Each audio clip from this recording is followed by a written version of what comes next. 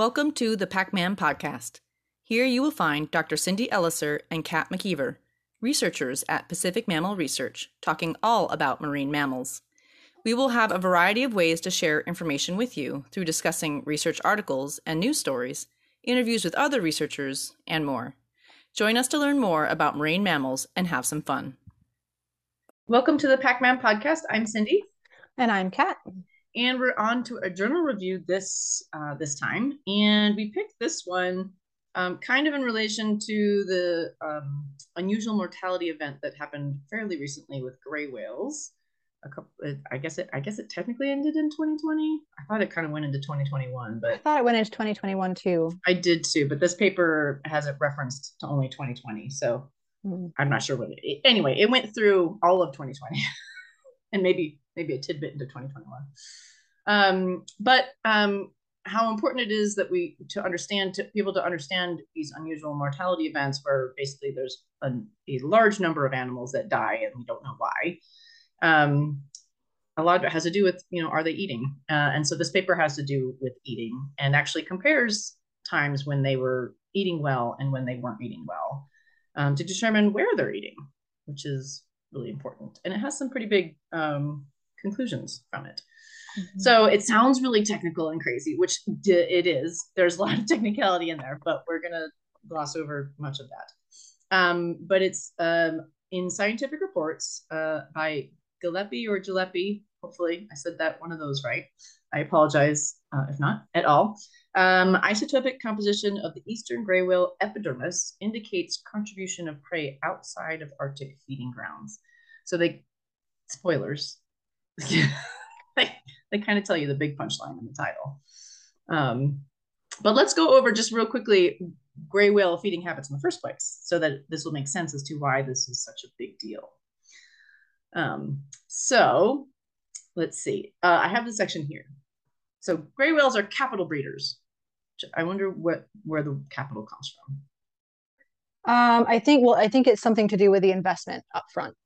So it's right, because a capital build or like to fundraise for a capital thing would be like putting everything into one big building. Right. Yeah, that makes sense. So they eat food and then they store it in their blubber and their skin. But basically what gray whales do is from October to January, they migrate to Baja California, Mexico. And then they conceive and in December to March. Then, of course, we're talking about females here. The males help out, obviously. But so they conceive during December to March. Then the pregnant females migrate. Can you imagine being pregnant and migrating that long? They have one of those. Tedious. That would be awful, to say the least. I guess the ride up there wouldn't be that bad. It's the ride back, really, when you're really pregnant. But October to January, they migrate. From March to April, they migrate up to eat, basically, up in the Arctic areas. Usually what we're talking about here is the Chukchi and the Bering Seas in this particular case. But they go up there to fatten up, right? Get their energetic supply up. Then they'll go back down to the breeding grounds from October to December, and that's during the last stages of pregnancy. So they're full term, basically at that point, migrating all the way back to give birth in the breeding grounds in Baja California, Mexico. So the last section is birth and lactation, and from January to April, which they would then conceive again, depending on when how often their interbirth interval there. So January to April, they give birth and they're lactating. And then the calves do their first migration that April to June. So also imagine being just born. You're like 4 months old-ish. And you're like, let's go on a thousands of miles journey. Right. It's pretty wild. I can even get my son to do a mile hike. That. So what that means is that basically what is traditionally thought is that gray whales and many baleen whales only feed in the Arctic or the Antarctic, depending on which hemisphere you're in. And that's the only time they eat. they fast the rest of the time. So anytime they're down in the breeding grounds, they are fasting. When they're traveling, they're fasting. So it makes this whole capital breeding thing even crazier, where you're putting all this energy getting it from one place and then giving birth and lactating and migrating without food. But that's what we thought. And so we're going to get into why we may not think that anymore.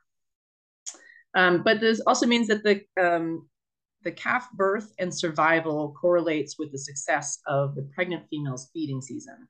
So again, if most of it's coming from when she was up in the north, it's really important because that's the food that she's going to be feeding herself with and then feeding her calf with once it's born. So it's very, very important. And so that's why it's important for us to understand where and when and how often they're eating, these pregnant females or these reproductively active females. And we've talked on other podcasts too about the costs of, being pregnant and lactating and how much more food you have to consume during those periods of time. So just to kind of put that in perspective, like it's not like Cindy said, it's not just about feeding herself at this point. She's trying to feed the growing calf and then also have enough reserves left to feed the calf itself once it has been born through her milk. And especially in the first few weeks and months of life, especially for these large baleen whales, they need very high fat milk in order to get all of the energy and I guess growth impact that they need at that young age to be able to survive that migration. So it's a very costly input from the mother, especially at that latter term of pregnancy and then giving birth. Yeah, so I mean, I guess they're kind of an opposite spectrum of the harbor porpoise, that they're both extremely. It takes a lot of energy, whether having them every year or you're traveling, with the harbor porpoises, or you're traveling that far on reserves and then feeding that calf. So there's different ways of doing it, each having their own difficulties. And so with that, as we've kind of alluded to here, the food influences the abundance of a population and reproductive timing and output. So how, again, do those calves, does he get a full pregnancy? Do they give birth to a live calf? Does that calf survive? And it has a lot to do with how much food and good nutrients the female has to give it. So there was, as I said, the UME in 2019, 2020. There was another UME, that's the unusual mortality event, in 1999 and 2001. And this is correlated with increased strandings, right? So we had so many in our area up in the Salish Sea that they were asking private citizens if they could beach the dead whale on their private beach because we didn't have places to put them so that they could do a necropsy and then dispose of the thing. They are correlated with poor body condition. Many of those animals just looked like they were starving. Decreased number of calves, and increased feeding in areas outside of those common feeding grounds. So we do know that they will feed outside of those areas, right? There's a specific group that feeds along the Pacific Coast Feeding Group, I believe it's called. And then there's ones that come into the Salish Sea, and they're called the sounders. And so we do know that there are some individuals that feed outside of those Arctic feeding grounds, but how much we don't know for sure. And so the thought of these UMEs is that there was variations in the prey in the Bering and the Chukchi Seas were thought to be the cause, because again, we think that that's the only place that they really get the majority of their food. All these other side pockets they go to is like transitory and not that often. So right, it's like stopping at a gas station when you're on a road trip to grab a snack. You're not gonna eat your entire diet, hopefully, from the gas station food. Right, which my son figured out on a road trip, that you should not eat that many snacks from those on his migration from one state to another. So yeah, you're not gonna get your nutrients from the bag of Cheetos that you picked up from the store. Right. That's kind of the backstory of why this is an important thing to understand, and that we're realizing that maybe the Arctic is not the only place that these animals are eating, but then also why are they needing to feed other places, or has it always been a part of their thing? I knew this, but didn't realize how much. that gray whales are a little bit different than other baleen whales in that they have a wider array of foraging techniques than the rest of them. They found 19 different genera of invertebrates. So that's not even 19 different species. That's 19 different of the genus. So that's another step back in the taxonomy. So that's just a huge amount of invertebrates that include amphipods. You'll hear that term a lot. We're going to talk about amphipods quite a bit. They're little, all these are little tiny crustacean like creatures. Polychaetes, which are worms, decapods, isopods, sponges, hydrozoas, and many others that they didn't list. And then they also found them to eat swarming species, which I thought was a really fun term. Think of like bees swarming, but so things like, and I don't know, do you know what this one is? The Cremations? Yeah. No. I meant to look that up. Yeah, me too. Let me look it up right now. Okay, you look it up. I'll tell them the rest of them. Mysids, krill, shrimp, mobile amphipods, shoals of sardines and anchovies. And remember, gray whales generally are benthic feeders. So they're feeding on the sea floor where they take in mud and water, scoop it all up, creating these big trenches, push out the mud and the water, and they keep all the stuff from the bottom. So the fact that they're also eating things in the water column like other larger baleen whales is interesting. So Cumacia is an order of small marine crustaceans, occasionally called hooded shrimp or comma shrimp due to their unique body shape. Comma shrimp? Comma, as in like the comma, the comma. of a, yeah. That's funny. I mean, I get it why the shape would be that, but that's such a like, I've been named after a punctuation mark. Live in soft bottoms such as mud and sand. So that makes sense. Cool. Interesting. So they eat those. But they're all kind of similar, right? They're all these like smaller crustaceans, whether they're in the ground or in the water column, like shrimp and krill. So the area that they're looking at in this paper is off of the west coast of Vancouver Island, British Columbia, in particular, because that's what they call a tertiary instead of a primary feeding ground like the Bering and the Shishki Seas. The tertiary feeding grounds, these kind of transitory gas station stop-offs, Vancouver Island, BC, as well as the coastal Oregon and Northern California areas. We do know that we've seen them feed there before. Excuse me. And they can switch, which I thought was interesting, from feeding on planktonic, which are those ones that are in the water column, like the mysids and shrimp and stuff like that, to the benthic, which are mainly the amphipods. So they have the ability to do both feeding strategies, which is odd. Like blue whales. I actually didn't know that. I thought that they were exclusively benthic feeders. I thought so too. I didn't realize that they ate it in the water column. And even recently, we saw that picture of a gray whale doing like feeding in the water column down in California. And I was like, what are you doing? Yeah. Why? Super cool. But apparently they can do it, which is handy for them. Yeah. I mean, I guess if you're gonna vary your strategies, you have more options, right? Yeah. Right. And, we talked about that before too in other podcasts, right? The more singular you are in what you eat or how you eat it, the harder it is going to be if something happens to that food source. So the fact that they can switch is pretty interesting. But then why don't they? If there's certain ones that really we only see doing the benthic feeding versus others, like is there individual differences? I mean, so many questions. But I digress. And there has been molecular evidence. So they looked at genetics and other things that says that they can feed in breeding areas. And there's been some observations of this as well, but again, how much of that occurs? And we really thought that they don't feed there. But for my whole decades worth of being in this field, that was like the thing, right? They don't feed there, they feed in the Arctic, they don't feed while they're down there, and that's what they do. And so one thing that's hard to, especially with these whales, is it's hard to identify when they're pregnant, right? We can't just go there and be like, here, let me do an exam, see if you're pregnant. I'm just doing a quick ultrasound here while you're swimming by. Right, no problem. And so they do it now, and like especially with the orcas, they do the photograph. I can't ever say it right. You got it. Photogrammetry. Sure. Yes, I'm pretty sure that's correct. Anyway, they take pictures and they look at the width of the animal, and now we can determine more late stage pregnancy, but we don't know about the earlier stages generally. And so these are kind of what they call cryptic life stages. So when they're pregnant.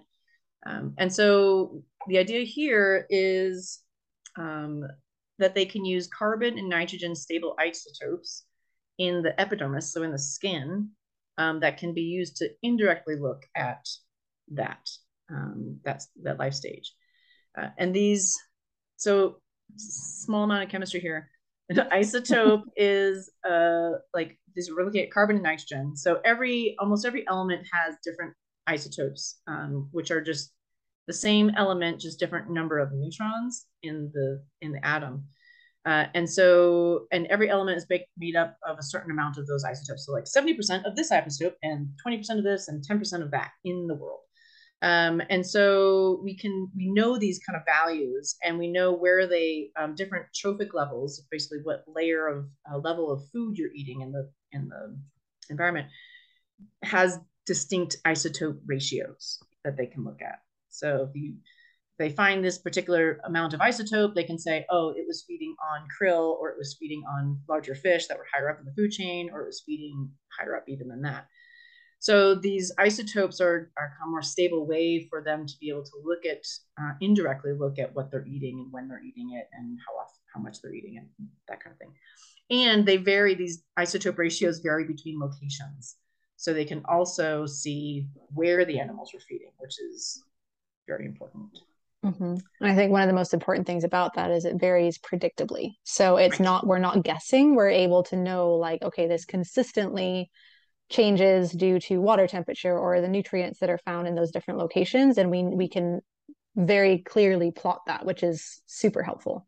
Right. And that varies with longitude. So you can, like you said, very clearly plot, this is where they ate, that's where they ate. Latitude. Oh, did it? Oh yeah, I put longitude. Just kidding. One of the things, up and down. The other one. The other line that goes across the world invisibly.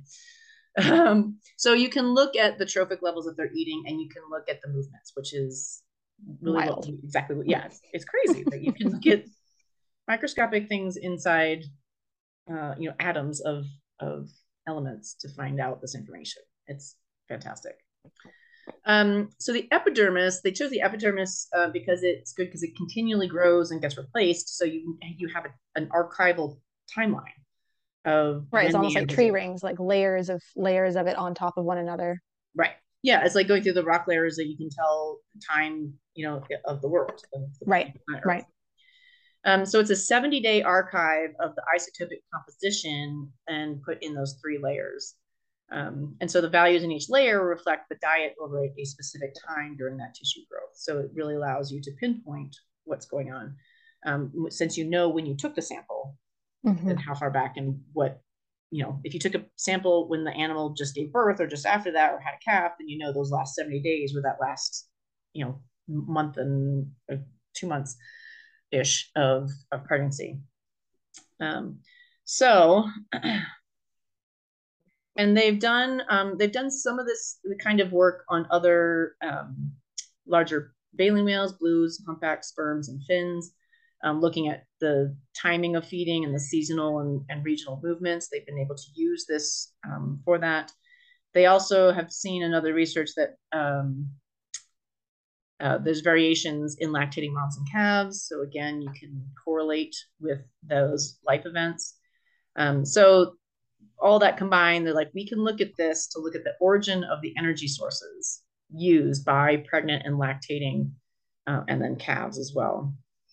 And they're looking at, there's 3 layers, but they're basically looking at the newest and the oldest layer to do their comparisons. Mm-hmm. So they had 3 hypotheses.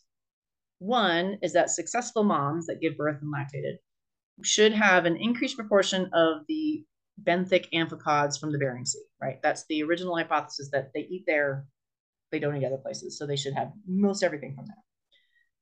The second hypothesis was that those tertiary food sources would not impact the values of the isotopes ratios in lactating females.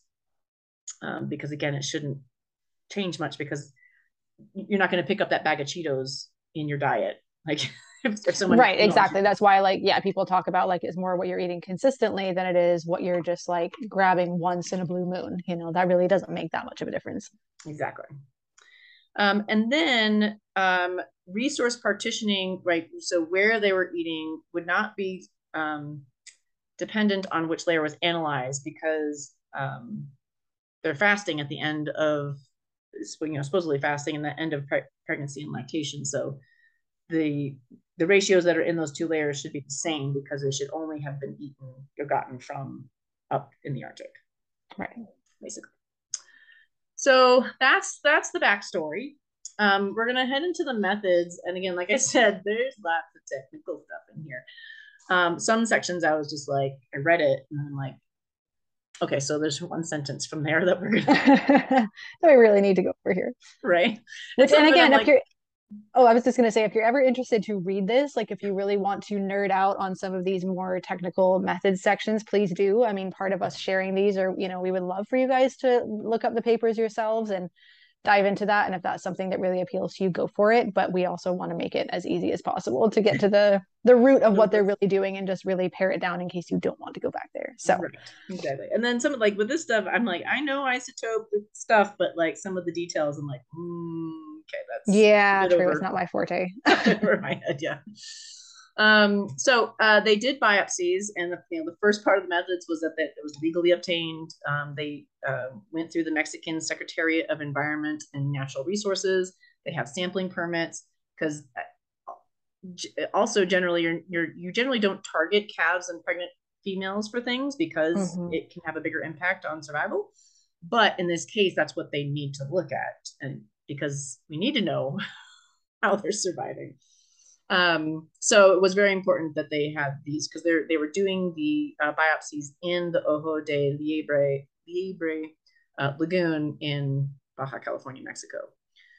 So they sampled these lactating moms and calves in February 2011, and then 2018, February 2018, and then January and March of 2019. So I thought it was interesting that it was a kind of varied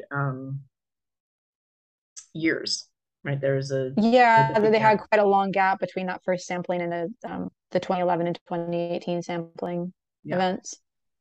And but That's that very gives them interesting. a kind of before 2011 was basically a good year of good calves and feeding, and then 2018 2019 was that beginning of the UME. So it gives them Mhm. an ability to compare a good year and bad years. Mhm. So they did photo ID and focal follows. Focal follows means they pick one animal and they follow it around and observe what they're doing and do the biopsy. In all years except 2011, but they didn't really explain why that was. I'm wondering if 2011 was maybe some samples that they had handy, Yeah. that they might have collected before actually like wanting to do this study, and so we're able to use it as a comparison, but perhaps don't have all quite the same level of detail. I don't know. Yeah. I'm just curious. Yeah, I mean it's a good point. I mean there's other parts of the study too that used samples that were already gotten for other reasons, which is great, right? That's why you have them and you keep those samples, because you might be able to use them 10 years later for something that you didn't think about when you collected them. Yeah. Yeah. So I thought it was good. So they either use a 5 meter long pole with the biopsy point at the end. So that's like 15-foot pole. So imagine being on the front of a deck and like holding out this 15-foot pole, It's trying to, tricky. It's tricky trying to keep that thing up. right? So they did that, and then in other years, they actually had a crossbow with the biopsy part, and I actually got to do that in the.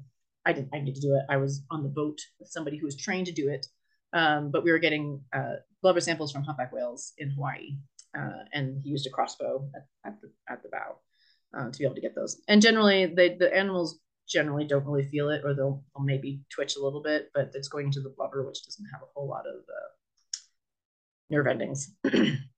So they were able to get that, and they get it from the dorsal area, basically the peduncle area, kind of the back and peduncle, the area just behind the dorsal fin and the fluke. So the kind of the tailstock area. And there's a lot of more details, but they basically stored it in ice, and then they put it in liquid nitrogen and froze it at minus 80 degrees Celsius. Pretty much anything with genetics or molecular analysis is frozen at minus 80 degrees. I don't know why that magic number. But we're grateful to whoever figured out that it was the magic Right. number. Thank you to that person. The poop that we collected in the Bahamas, -80 degrees. So it's apparently the perfect temperature to freeze things for a long time. Hmm. And then so they also then to be able to compare the ratios that they are getting from the animals, they need to compare those to prey samples, right? So they need to get the isotopic ratios from the prey at those different places to be able to compare them. So they did. They collected samples from the Bering Sea and then the west of Vancouver Island, and these, I believe, all of them were from previous expeditions, except for the ones in that they collected in the Ojo Lagoon in the breeding grounds. Mm-hmm. So again, this is a great thing where the collaborations, right? So they've already collected it from these for this other study or whatever, and they go, hey, could we use some of these samples to do this thing? So getting to use one sample for many things is great. Same thing, they stored them in -80 degrees Celsius. It must be, we'll have to ask one of our genetics friends. I think it's probably something to do with the like what the DNA or something, or the Right. actual like isotopes themselves actually freeze at, so that you can get the information you need from it. Without degrading. Yeah, Yeah, I should ask that's got Michelle. to be a freezing point of something within the genetic material itself. Right. It keeps it stable. Yep. Um, let's see. So they in the Bering Sea, they made sure they got a wide range from inshore to offshore so that they could make sure that they were capturing, wherever the animals ate, depending. And then in Vancouver, so the Bering Sea also, they can collect it from pretty much wherever along there because that's where all of them feed. So the location doesn't matter quite as much. But with Vancouver and the Ojo Lagoons, you need to make sure you're collecting where the animals had eaten, so you know that those are the animals that they're most likely eating. In Vancouver, they collected them from where they saw them feeding in 2002. So again, it's a time difference here, which we'll talk about later. But and then in 2018 for the Ojo Lagoon, where they saw them feeding there as well. Yeah. And so this is one. Okay, so then they held this whole section on stable isotopes, and I just said they cut the sample and they got the 3 layers, and then they send it off to labs. Pretty much. I think that's all we need to cover there. And some really smart special people that know how to do all that got the isotopes out of there. Yeah. So again, a collaboration. Right? Many of us that are studying these animals collect the material, but we don't know how to do all that. So we have to send it to our colleagues to finish And it. we appreciate them. We do, because I would be lost. So then the other thing they wanted to look at was the composition of what's in the blood in the placenta. So what's coming kind of directly from the mother versus what was in the milk that's being given later to the calf versus directly from the mother.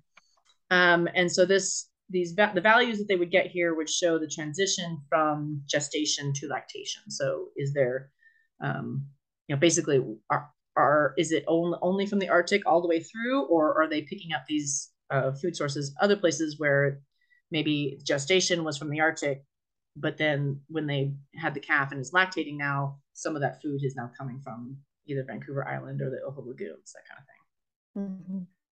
Mm-hmm.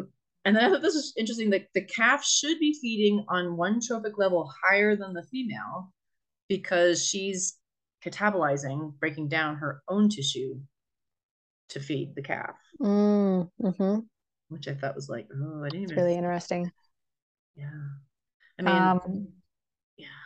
That's very cool. I mean, it makes total sense, but it's interesting. Yeah, you don't think about pregnant females like breaking down your own tissue to feed it, but you Yeah. do.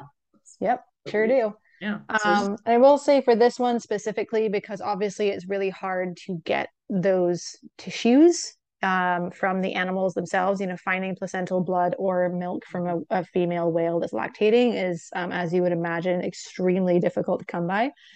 Right. So they basically calculated these ones using an equation. So they basically did like a formulaic equation that they could use to predict those values, because obviously we don't necessarily have access to those directly from the animals. Right. Yeah, so there's along with it's a good segue into the last section. There's a lot of math involved Yeah, here. Lots of statistics. understandably. Yeah, and there's lots of models. So basically, what they're doing is putting this data that they have in, and then putting out models to predict what is most likely reason we got this particular ratio. Is it because that they had Mm-hmm. most of it from the Arctic or most of it from somewhere else? But they're using these mixed models to be able to predict, why they got those results.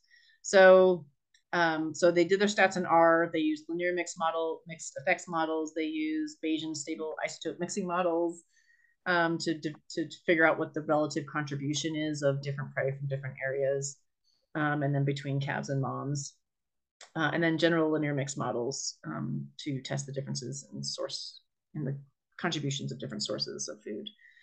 So that's all I'm going to say about that. There's lots of Yep, I math think that's enough. and models. So with that, we will take a quick break and we'll be back for the results in just a sec.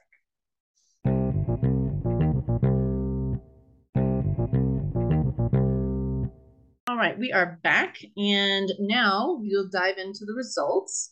And so they had 20 different mother calf pairs that were linked, right? The actual mom and calf they knew together, and then 5 lactating females and 14 calves that were by themselves. So a pretty good amount, really, for this kind of Yeah, analysis. especially for again, like finding those pairs. I think that was a pretty good number. Yeah, and they have one that they resampled, which was really interesting. That's really You can cool. see a couple months difference, what there if there are any differences. Mm-hmm. So in these models, right? So we talked about models before, but you basically put in a bunch of different attributes that you think would be important in the results that you're getting, to see which ones are actually significant, which ones account for the variance that you're seeing the most. So for the carbon, they saw the layers, which is which layer of the epidermis it was in, the age of the animal, and then the year and month that it was collected was important. And then in nitrogen, interestingly, it was the layers, the age, the year and month, and then the layer and age interaction. Which is interesting. Mm-hmm. So sometimes it's like these each have their own interaction or influence on the results, but sometimes two of them interact with each other to complicate things. Right, which makes sense. I mean, when you just think about the world at large and just how many things on their own potentially aren't necessarily that dramatic, but then you put them together and they create this totally different scenario. So it does make sense to be able to look at some of these things. And I think that's where modeling really goes on to a whole nother level of like being able to look at some of these interactions. Yeah. Which, and again, like you eat this or you eat that or you do this or you do that, but then if you do the two things together, it could be a completely different result. So that's important to understand for Mm-hmm. sure. So just some statistical stuff. The data is not normally distributed, which is pretty common in observational studies and wild animal studies. So in order to have more confidence in the results, they did some statistical workings that lowered the importance of the outliers, those atypical values that are outside of like, why is that there? There's always going to be those weirdos that just pop out and do something crazy, but that's not representative of the population. So they reduce the importance of those so that we can really get to the core of like, what's the majority of the population doing? They did find significant differences in the mother calf pairs between the carbon and nitrogen ratios. And then the calf values, the females and calves varied between the years. So 2011 and 2019, right? That's the good year and the bad year, basically. Mm-hmm. And that for carbon. For nitrogen, there was significant variation for all the years for females, but for calves, it was only in 2011. And I don't think that's really too uncommon. There's going to be quite a bit of variation in general, especially with individual preferences of Mm-hmm. who's eating what and where, and then who you're sampling.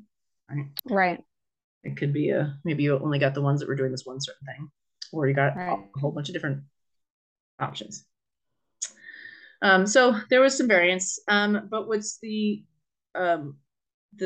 most interesting thing is again with the spoiler with the title, that the the probability of the contribution of the Bering Sea amphipods, which is what we thought they basically only ate, was not the highest in all females. So it's like, Boom. but what I I've mean, been taught for, honestly, like if you know anything about gray whales, like that's a huge mic drop. Like if you right. know anything about gray whales' life history for all of us, you're like, wait, You say, come here. You said it wasn't. Wait, excuse me. Can you say that again? Like I'm very confused. I've been taught for decades, that that's where they eat and that's it. That's where they get their yeah, food. it's So crazy. the fact that, and it wasn't just like the majority of them, it was all of them, all the females. And over 2 years that were different in prey, right? So maybe you would think like, oh, it's totally obvious for the UME years when they obviously need to feed other places because something happened. Um, but it would happen in the 2011 years too. So they're not just eating there. Hmm. Um, so the lactating females had a high variation in the contribution of different food sources within the layers. Um, Only 13% had the Bering Sea as the most food source. Wow. It's like nothing in comparison. Hmm. Right. Considering we thought it would have more likely been like 93%, right? Right. That's what we were including the researchers doing this paper. That's what we were Yeah. all expecting. Yeah. They were certainly that first hypothesis was not like we're definitely going to that this is the hypothesis we're putting out to prove it wrong. They were like, oh, this is what we should find. Hmm. Yeah. Vancouver Island had 60% that was the most food source that they had. And then 26% that were both, right? So there was a fair amount of equal amounts of Bering and Vancouver Island. And then they had some low percentage from the Ojo lagoons, less than 20%. But the fact that there's even that much, it again is Hmm. super surprising. We thought they didn't eat there. We thought they didn't at all. Yeah. Um, and then it was interesting that they had connection between whatever type of food they were eating in the Arctic is the type of food that they ate in the lagoons. So if they were feeding on amphipods in the Arctic, they fed on amphipods in the lagoon. If it was polychaetes in the Arctic, it was polychaetes in the Ojo lagoon, which So interesting. I don't know. Like, is that because they're purposely choosing those? Or is it because there's some wider environmental effect that like that those populations were just higher that year so that it just happened to work out? Yeah. It's really interesting. And so I go to, I'm like, how are they determining what they're eating in all that mud? Like, it's one thing if you can see it in the water column and go, I'm going to eat that. Right. Well, and that's where I guess that would lend itself then to maybe being a wider environmental thing if they're not necessarily potentially not Right. necessarily choosing. Um, but yeah, I mean it's really fascinating. It's crazy. I mean, maybe they have some uncanny ability to know what's in I the mean, sand. maybe. Who knows? We thought we knew everything. No, we not everything, but we thought we knew a lot about what these animals are doing. Apparently, they're like, they don't. Sorry. So the going back to the placental blood versus the milk, there was the highest in the Bering Sea amphipods and Vancouver Island mysids, and the proportion from the lagoons varied with individuals, and some had greater than 20%. So there was again some of that food is coming from not the Arctic that's going into the latter part of gestation and lactation. So when the animals catch it after they're born. So in the last like linear model that they did, the contribution, the difference in the contribution of the Bering versus the Vancouver Island areas, it was the layers of the epidermis, age, and the year month, and then the interaction of the layers and age. But that was only for the Bering only. So it's basically saying what we said earlier, where there is that variance, but mainly having to do with when it was taken, what layer it's in, and the age of the animal. Hmm. But the Bering Sea was estimated higher for the milk versus the blood, Hmm. which is interesting. And then Vancouver was estimated higher for the blood versus the milk. So Which is interesting because to me it would almost be backwards than what you would expect. exactly, you would think the Vancouver would be in the milk And the blood would be the Arctic because that would be the gestation that they would be going down. And then it would be milk for the But Vancouver because they fed later. I wonder, I mean, I'm just wondering, like, would there be a way to sort of partition, like, if that's the higher nutrient level, like, if you're getting more nutrients in one space and then you like lay it down somewhere else where you access it later? I don't know. Oh, yeah. Versus Yeah. actually like giving that directly to the placenta, you know what I mean? Like, is there a way that they could store those nutrients for milk Right. production versus placental crossover? Yeah. Well, yeah, because where it I gets don't stored. know. Yeah. I'm Because if just you're, wondering. yeah, no, I mean, it makes sense. There's certain parts of your body that you store fat and store stuff in. Is there particular ones that you're using for that if the Arctic one got stored there, then that gets used first for the Right. gestation. Yeah, that's I very don't know. cool. I don't know. Just We're just random thoughts. totally like out on them here, but it's just fun to think about. Thought experiment. But the fact that, I mean, that a lot of this is backwards from what we thought, or that you would logically think. Um, for the Ojo Lagoon, only layer was significant. So that kind of makes sense as to which it's likely going to be in one layer versus the other because it's being used right away there. Um, how much the Bering Sea and the Vancouver Island area contributed varied significantly among all the groups. And then the probability of prey contribution from the Ojo increased significantly between the layers and between blood and milk. And there was an indication of how long the animals were there is linked to that.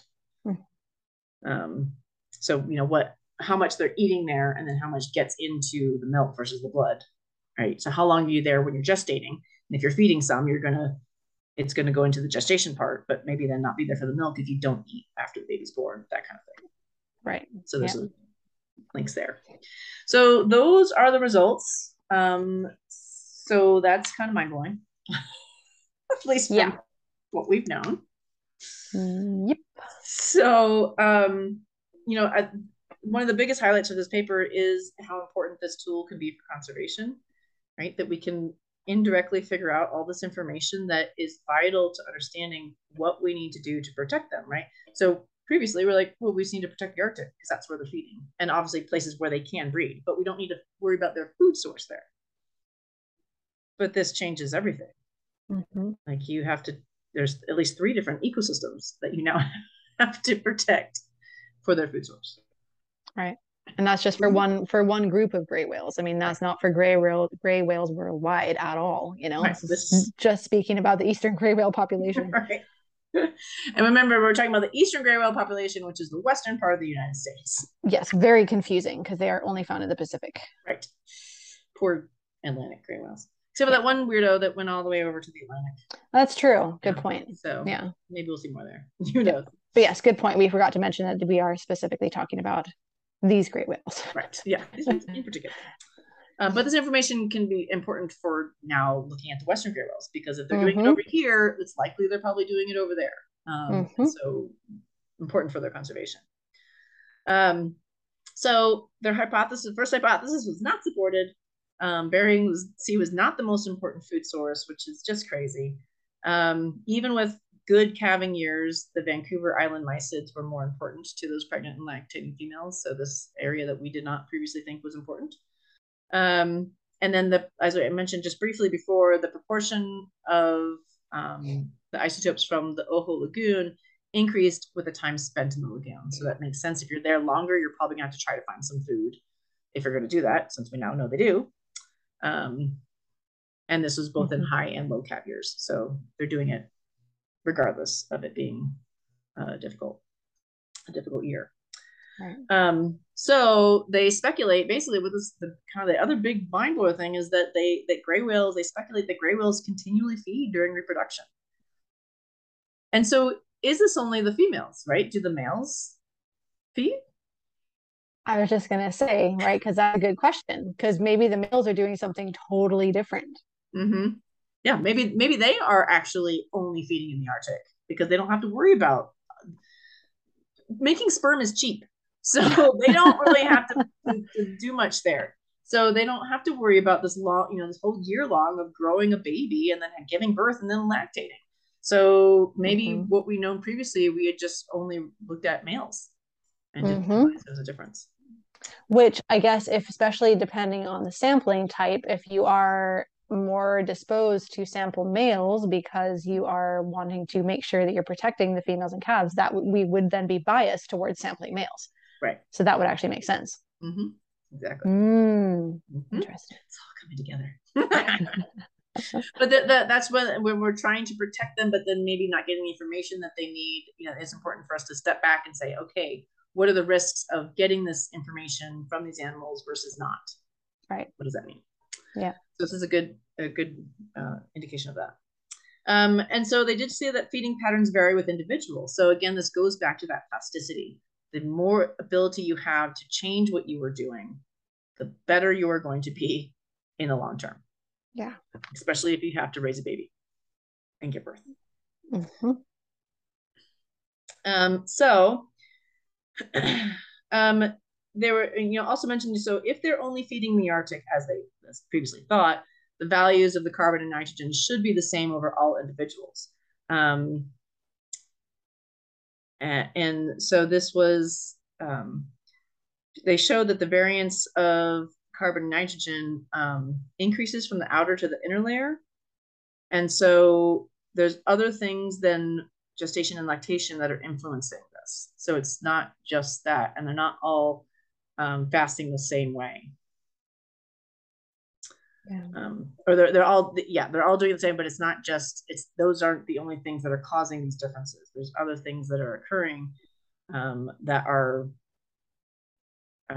influencing, because they're not just feeding there and then everything's the same, right? They're Right. feeding in different places. And so therefore there's those different ratios and different influences. Yeah.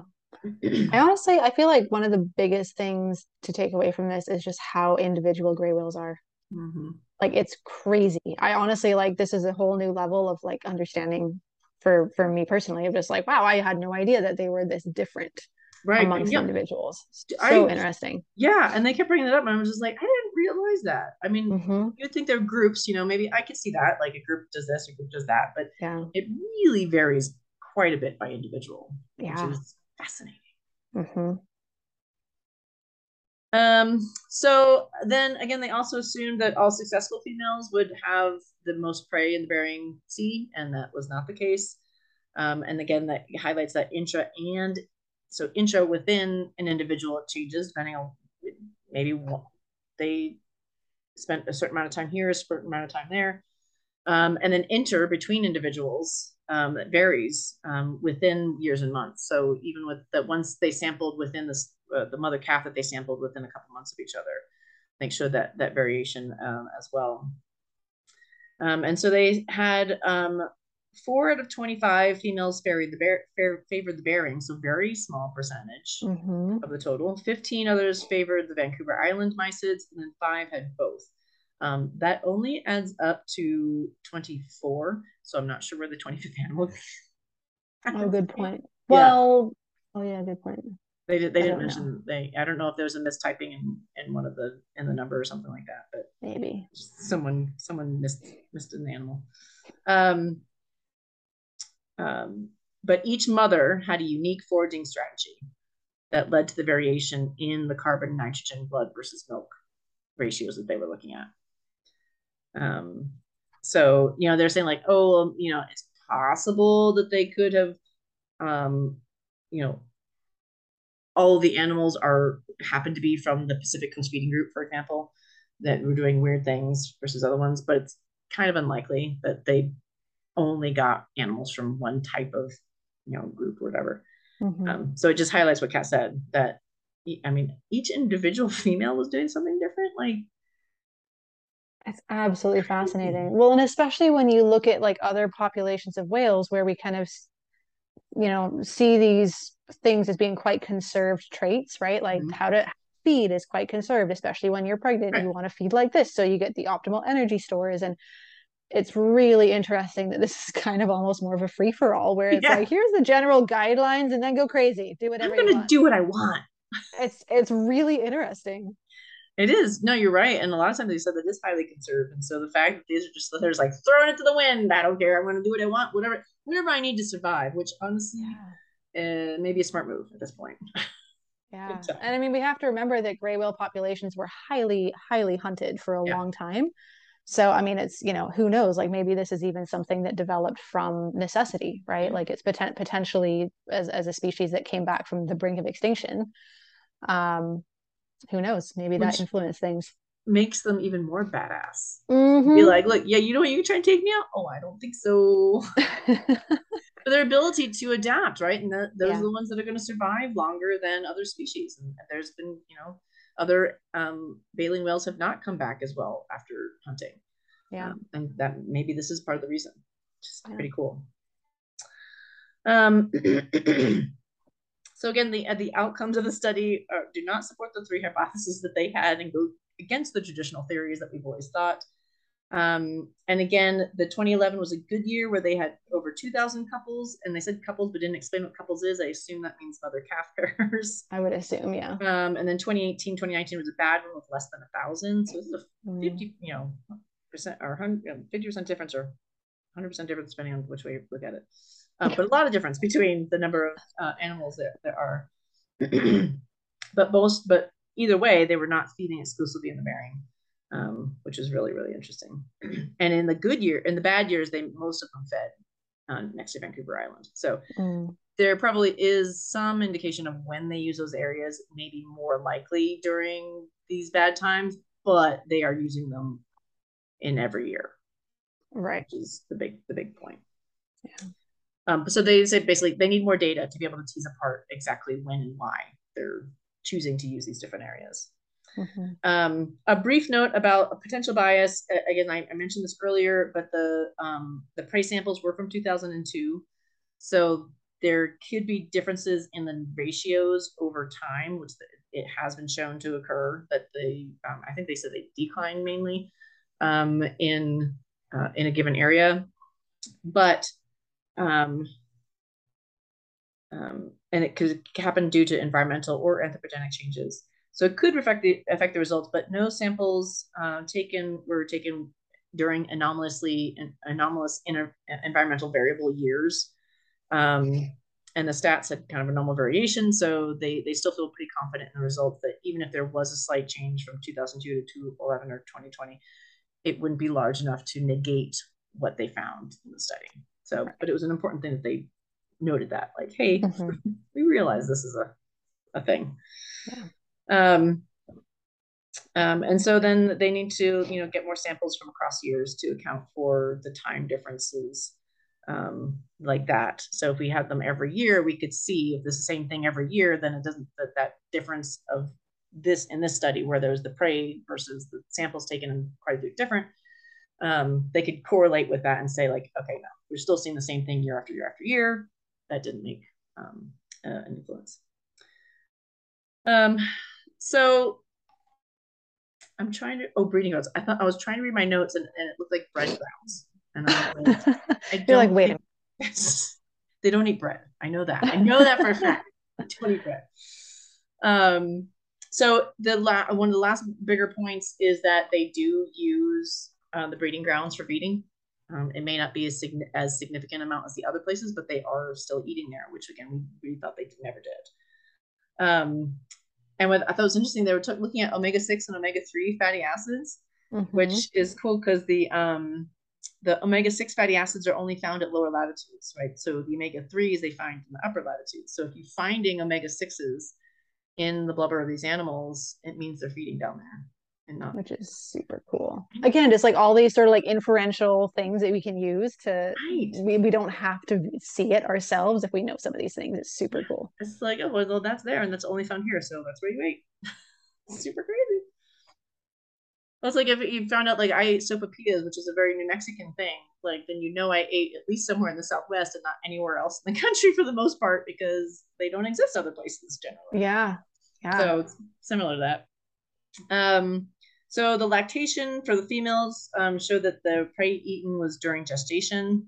Um, from the Bering and the Vancouver Islands. The placental blood was from blubber from the northern feeding grounds, and then prey in the lagoons. Um, and then the one mother calf pair that they resampled showed the importance of polychaetes from the Ojo Lagoon. So again, that was one where they showed like, oh, they're eating the polychaetes here, and then they continued to eat them the longer they were in the lagoon. So just emphasizes the importance of the breeding lagoons as possible food sources. And then also that it's not just from the Bering Sea, right? The Vancouver Island area is also very important. Yeah. And so we already talked about the link where if they're eating amphipods in the Bering, they were eating them in the lagoons. So that's, again, very interesting. We already kind of went over that. But they have limited info on the food of the lagoons because nobody thought they ate there. So nobody's bothered to look at it. So to no fault for the researchers, like we were going off of, collectively on what we knew about these animals. And so there was no need to look at what food was there for them because they didn't eat them. So they need, quite a bit more information about the food and the animals in the lagoon to be able to tease out, how important they are for the animals and in individuals, right? Maybe some get all the food that they need and they're not hungry. Maybe others don't and they need to snack down there. Maybe they got all their food, but they still like to snack because we're all different and some of us like to snack more than others. Just saying. So those individual differences are important. And so they did note that there was the importance of polychaetes in the Ojo Lagoon at one point, and they did say that there was changes in the seagrass beds, and that's where the amphipods are normally found. So it's possible, again, there's some environmental correlation where they were eating more polychaetes that year simply because those seagrass mats were gone, so the amphipods just weren't there. Right. Yeah. So, and so I did have a note here, like, are some individuals, like we talked about this a little bit before, only able to do one feeding strategy, right? Good question. Because we know that generally as a gray whale population, they can vary, but does each individual able to vary, or is it just certain individuals within the population that do a particular thing? Because they did see that they learned that the babies learn from their mothers, right? And we know that from other cetaceans as well, that there is learning happening from mother to calf. Right. So that's a good question. Or like, right, do you maybe have each individual has a repertoire of strategies that they prefer, So where it's like, oh, I'm really good at this, so I'm gonna do and maybe have this one as a backup for when I'm not in a context to use the first one. Who knows? Right. That's a good question. Yeah. And again, certain lines maybe are going to not do as well because they only do one thing and that's it. And then if they don't have the ability to do a second one, then they might have problems. But then it goes, could they learn from other gray whales? Like if they're all in the same area, are some younger animals learning not just from their mothers but from others? Right. I mean, that would be smart. It would be, but can they do it? So cool. So cool. This makes me want to study gray whales. I know, right? They're just so fascinating. Like, you guys are so cool. Well, like, wow. Because we're into the individuals, right? Knowing the individuals and being able to better understand the population, and this just highlights that because they're so varied of what they can do. So, so they did find high levels of the feeding plasticity detected. They may limit fasting to certain periods, right? So maybe they do fast, they just do it in different chunks instead of one whole chunk that we thought. We do see that there's the year-to-year analysis. They can detect which feeding habits are being used on high and low reproductive success years. So again, if we get more data, they can say like, oh, this is a low reproductive success year, and more of them did this, or vice versa, whatnot. And they did mention the blob, right? That big nasty thing in the ocean, the Pacific Ocean, that was out there for a while that kind of just killed a lot of plankton up to fish and larger mammals. But it didn't affect them, or seemingly. But it did reduce the number of calves in the following year, or there was the next year there was a lower number of calves. So maybe it indirectly affected them, just wasn't outright killing them. But again, having yearly data would be really helpful to tease all that apart. Right. So basically, we need to look at more than just the Bering Seas as important habitat for these animals. And this information could be helpful for the endangered Western gray whale, which isn't doing quite as well as the Eastern gray whale. Mhm. So, and they breed in Mexico as well. So we need to be able to look at, and this is a relatively, I'm sure it's still expensive, but relatively inexpensive and feasible way to look at this information that you can't be like, excuse me, ma'am, could I get some of your milk and some of your blood and some of your blubber? Right? Yeah.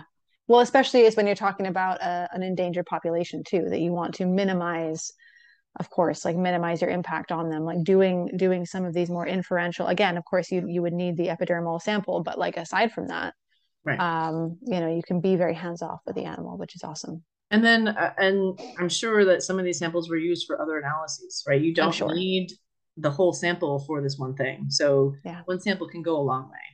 Yeah. Um, and then it would be interesting to look at these same things in stranded individuals, right? And Hmm. males, right? We look at males. What are they doing? I want to know about the males. I Now I'm know. like super curious. Yeah, because I would. It would be so neat. They're just like completely opposite, and just like it's fascinating. It's like Yep. excited to see what they're going to do in the future. So that's it for that. That is the isotopic composition of the eastern gray whale epidermis indicates contribution of prey outside the Arctic feeding grounds by uh, Gillespie et al. And it is open access, so I will have the link in the show notes. So thanks so much for joining us. We hope you had as much fun as we did with this one. And next time we'll be back with a marine mammal highlight. So check out next week. We'll have a poll up on Instagram. I'm not sure who we're going to put against each other, but there will be two good ones, and we'll see who wins. Don't forget our merchandise on our website, and also we'll be having some new stuff coming out soon with some new logos, which we're very excited about. So any funds that you send our way, whether they are donation or purchases, goes directly back into the research that we do and this information educational stuff that we share with you now. So thank you so much for listening, and we will see you next week. Bye. Bye. This was brought to you by Pacific Mammal Research, a 501c3 nonprofit organization. Check out our website, www.pacmam.org, that's PACMAM, to learn more about us, our research, and the educational opportunities that we provide. Also, help us continue providing fun and educational content like this by donating today. Your help is how we can continue to do our work and share it with you. Thanks!